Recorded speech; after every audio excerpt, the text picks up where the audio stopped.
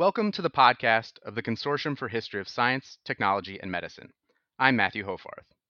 Today is February 10th, 2022, and I'm speaking with Stephen Weldon, who's Associate Professor and Chair of the Department of History of Science, Technology, and Medicine at the University of Oklahoma. Professor Weldon's work focuses on the ways that science and society have intersected in the modern era, particularly with respect to religion. Today, we will be talking with him about his book, The Scientific Spirit of American Humanism, which explores the American humanist movement, its embrace of science, and its engagement with religion. Thank you for joining us, Stephen. Thanks, Matthew. It's really good to be here today. To start, could you tell us how you became interested in this project? I was really interested in science as a child, in large part because of people like Carl Sagan, one of the prominent humanists that I talk about in the book. These are people who popularized and explained science in a broad and expansive way. I grew up in the 70s when the creation evolution debates were raging. And at one point, I even considered myself a humanist and really became engaged in those debates myself. But I also saw a lot of other religious and religious like things happening around me. It was the period of the counterculture, after all, and I listened to and sympathized with many of those voices as well. I practiced transcendental meditation as a kid, for example. Fast forward 20 years, and I'm in grad school, looking back on my upbringing and realizing that my subsequent study of the history of science at the graduate level could actually give me insights into the scientifically infused American culture that I grew up in. I could revisit some of the people and ideas that fascinated me back then, and I could better understand how my world, came to be. And it didn't hurt that my advisor, Ron Numbers, had just written a book about American creationists that did, in some ways, the same sort of thing for him, helping him explain more about the ultra religious worldview that he had grown up in. Your book is titled The Scientific Spirit of American Humanism. Could you tell us why you chose this title and what this scientific spirit entails? The decision for that title really arose when I was looking for something that would capture the complex way that the people that I was studying, and these are intellectuals who didn't believe in God, understood science in a much more evocative way. I mentioned Sagan a minute ago. He's a perfect example of this. As one of the foremost popularizers of science in the late 20th century, he talked about it in ways that captured people's emotions. He made it clear that for him at least, science was much more than facts and process. It was his way of placing himself in the world. For him, the world that science explained gave him the kind of satisfaction that others got from religious stories and from the contemplation of the divine. So I needed a phrase that did more than just talk about science as a process. And the phrase scientific spirit came up. It was used fairly often by the humanists that I studied in the early part of their history.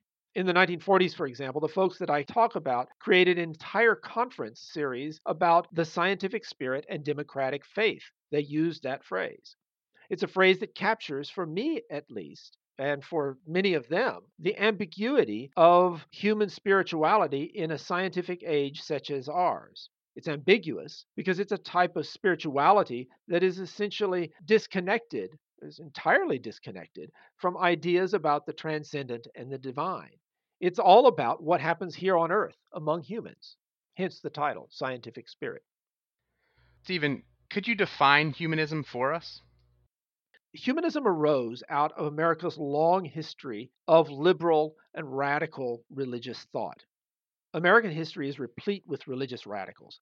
Thomas Jefferson, Tom Paine, Ralph Waldo Emerson, Elizabeth Cady Stanton, and Frederick Douglass, for example, were great 19th century radicals. And they held strikingly radical ideas about religion, and that put them at odds with conventional Christians.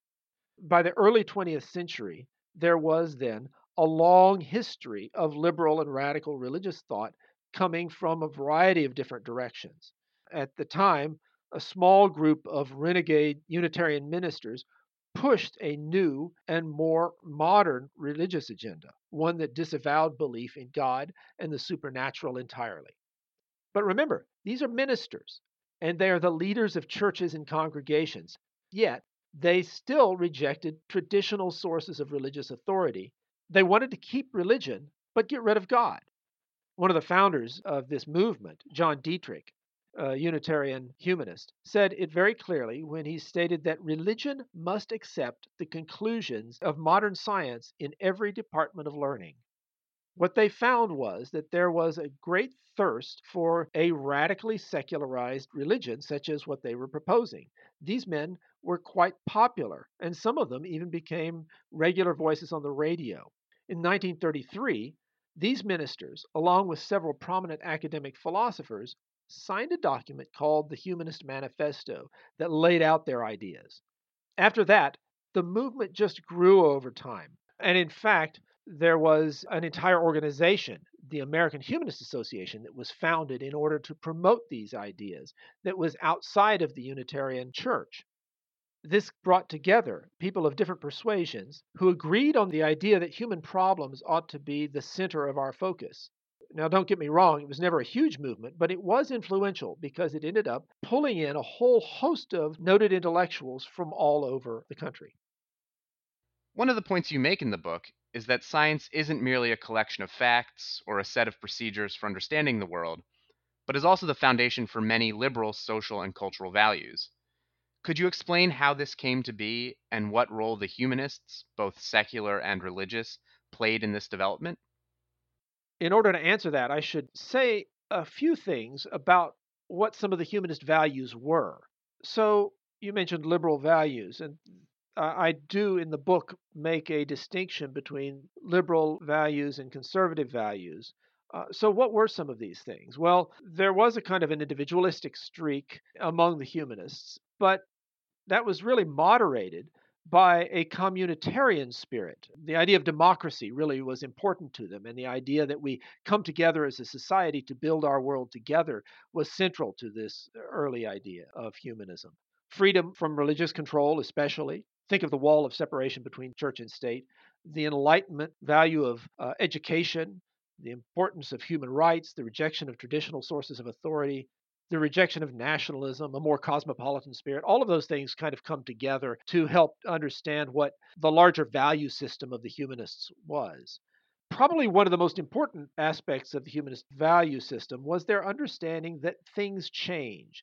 They thought it was crucially important to accept uncertainty and change as part of our ability to live in the world. The model for this kind of thinking was American pragmatism. The answers to our problems are not inscribed eternally in documents of the past, but are rather challenges to be faced and solved according to the needs of the time by people who look at the evidence rationally and carefully. When I think about how the humanists influenced the culture, I guess I'm really struck by the way that they simply brought together people and groups who already expressed ideas that were humanistic in content. That broad social and scientific outlook that was elucidated in the humanist manifestos and elsewhere was not new. They were really part of a thriving secular outlook that emerged in the 20th century. As a result, the humanists simply needed to find ways to convince others who were already espousing these views to join them. So, for example, in 1953, the American Humanist Association created an award, the Humanist of the Year, that honored people who represented their values. The awardee either did something or wrote something that made that person an icon of humanism. Over the years, it went to a whole lot of people, a lot of scientists, but a lot of other people as well. The birth control crusader Margaret Sanger, for example, the chemist Linus Pauling, Nobel Prize geneticist Hermann Muller, psychologists Erich Fromm and Abraham Maslow, the behaviorist B.F. Skinner. The award's still being given. In recent years, it's gone to Alice Walker, Stephen Jay Gould, Gloria Steinem, Salman Rushdie. And last year, the award went to Anthony Fauci. The point is that it's not about choosing people with a specific ideology, but rather it goes to someone who seems to embrace a broad, modern, cosmopolitan set of cultural values, democratic ideals, an appreciation of science and its authority. During and after World War II, professional scientists became much more prominent in the humanist movement. Could you tell us how this happened and what effect it had on humanism and its public perception? Until the mid 30s, the movement was pretty much run by ministers. By the mid 40s, That had begun to change, however. As the ministers receded in power, secular thinkers came to the fore. The result was a shift away from thinking of humanism as a religion to thinking of it in terms of a philosophy or something that was distinctly not religious. And something else happened as well. There was a philosophical shift going on. On the one hand, there was an increasing interest in the physical and physiological and even the psychological aspects of humanity. The scientific study of humankind became a way to grapple with all kinds of problems of human society. Science was seen to be the foundation of technologies and medical practices that would solve our problems. One thinks of birth control or blood banks, both, incidentally, spearheaded by people who were prominent in the humanist movement. In other words, things that would empower human beings by giving them ways to gain control over our physical bodies. Likewise, understanding our psychology and the nature of human social behavior might help us learn to live better with each other. At the very least, it might help us avoid destroying ourselves in a nuclear war, which was really a major question for humanists in the middle of the Cold War, in the years after World War II. So the result was that the movement became much more focused on people who could offer us technologies, scientific concepts, and even psychological techniques that would benefit us as human beings. One of the points you make quite clearly in your book is that humanism is not a monolith. Could you tell us a bit more about the internal debates and divisions that have characterized humanism, and why certain types of humanism have been attractive to certain groups but not others? Well, I'd say there are really two major debates that I deal with in the book. The first debate had to do with whether humanism was really a religion or not. The answer seemed obvious to the early ministers. It was. They had made it so. But as you can imagine, as the movement moved away from ministerial control to more secular control, as more scientists and philosophers began to espouse their ideas in the movement, then the whole notion of religion began to recede. By the end of the 1980s, the movement had become diverse enough that there were now organizations ranging from religious ministers to out and out secular humanists. A lot of words were spilled in the many debates over whether humanism was religious or not. In my view, it was really a relatively inconsequential shift in terms of the intellectual issues involved, but it had a lot of major organizational consequences, which I talk about a bit in the book. The second division, and probably the more important one in terms of the content of humanism, was a division that pitted two vastly different philosophical conceptions of humanity against each other. On the one hand, there was a broad, holistic outlook that aggressively attacked reductionism. These folks rejected the idea that human beings could be explained by deterministic and mechanical principles. This group, championed by the followers of John Dewey, one of the country's foremost pragmatists, defended the concept of humanity that allowed them to be seen as individual actors, not controlled by deterministic forces. On the other hand, many of the humanists who entered the movement after about 1950 accepted a reductionistic explanation for humanity. By and large, they were influenced by the philosophical movement of logical positivism, a competing philosophy to that of pragmatism. Indeed, they found that the greatest power that science had was to ultimately explain human beings through deterministic laws at the physical or physiological level. By the 1960s, the reductionist holist dispute became intertwined in internal debates over the counterculture. Many of the more holistically minded humanists were turning to ideas that seemed almost mystical to the positivist. There were encounter groups that met, and people who were deriding the various kinds of deterministic psychological theories that came up in different areas. In the book, I focus on one of those. I show that the two sides collided in an all out battle over whether the arch determinist B.F. Skinner could be a humanist at all. The angry fights were ratcheted up after Skinner was elected Humanist of the Year in 1972, just after his book Beyond Freedom and Dignity was published.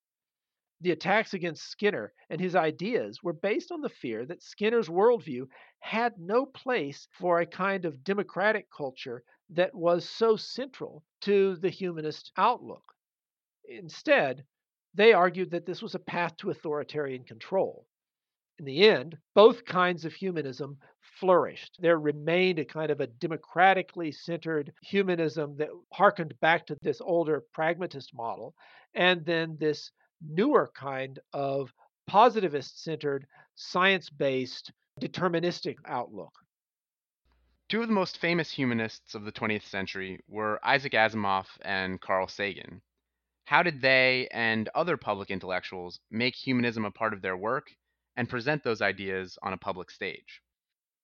I think the answer is that they didn't make humanism a part of their work. They were not effectively trying to support a movement that they had joined.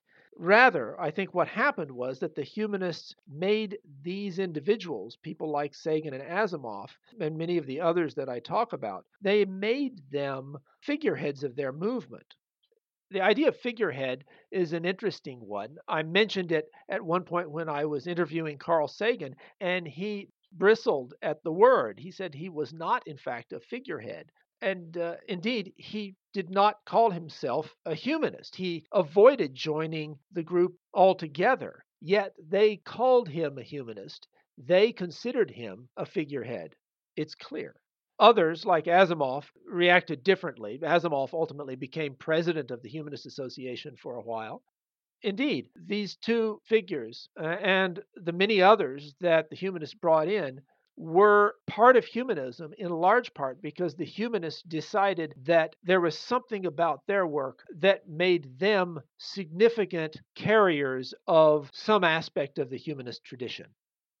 The battle between humanists on one hand and evangelical Christians, creationists, and social conservatives on the other is an ever present part of the story you tell. What can we learn from this century long battle that can inform us about the all too current debates over abortion, intelligent design, and the like? Well, that is the question, isn't it? And I think there are two answers to that. First of all, as I mentioned before, when you trace the history of humanism back to its origins in American culture, you find that this liberal conservative divide that sort of runs through most of the book has been part of American culture since its founding. We go back to, as I said, Thomas Paine and Thomas Jefferson and coming up forward. So one can look at that history and see that in some ways, we simply need to get used to this being a continuing debate and part of the America that we live in. That said, there is a second way to look at this as well, and I think probably one that's a little bit more useful for understanding what's going on today. Namely, that the liberal conservative divide has gotten stronger. There's things about it that have changed, and I think if you try to understand where things are at the present and the kind of very sharp divisions that we find ourselves in now, you can go back to about 1960 and begin to see the roots of that developing at that point. In the 1960s and 70s, a much more politically active group of evangelicals began asserting themselves. They feared that the rising secularism, which they saw in the law, they saw in the culture around them, they saw in the schools, that rising secularism was undermining their religion. They began to espouse explanations for that look remarkably similar to a conspiracy theory. In fact, they began to make common cause with groups like the John Birch Society. And then you get claims that the American Humanist Association, for example, was one large conspiracy to dominate America. And I look at those and I see really the roots of the kind of fear mongering and conspiracy theorizing that we see today. So once again, it's not new, but it's become more mainstream. And I think that that's one of the things that makes the history of humanism very interesting. I spent a fair amount of time in the book looking at the period from 1960 to the present, trying to understand what's going on there. And one of the conclusions I came to was that that ramped up politicization of religion among the evangelicals changed humanism itself. The humanists became much more aggressive in their response. In the 1930s, the humanists were more about presenting themselves as a new religion for the world and trying to promote it more as a vision and an outlook that would be compatible with modern thinking. In the 1970s, that begins to change, and you begin to see humanists focusing more on combating reactionary religious ideas. They begin to attack creationism explicitly. They begin to start talking about evangelical ideas as pseudoscience. And one of the incidents that I talk about in the book that I think is very insightful is a point at which the magician James Randi takes on an evangelical who is doing faith healing. And he's making a lot of money at faith healing. And James Randi ultimately debunks it and says, no, this is just a fraud. This is pseudoscience at its most extreme.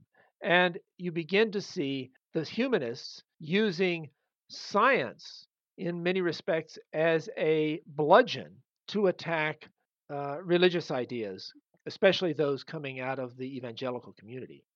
That is the general framework that I think lays the groundwork for where we are today. The book is The Scientific Spirit of American Humanism from Johns Hopkins University Press. Thank you, Stephen, for sharing your work and your perspectives with us. Thanks, Matt. It's been a pleasure talking to you today. This has been a podcast from the Consortium for History of Science, Technology, and Medicine. For additional resources on this and other topics, please visit our website at chstm.org.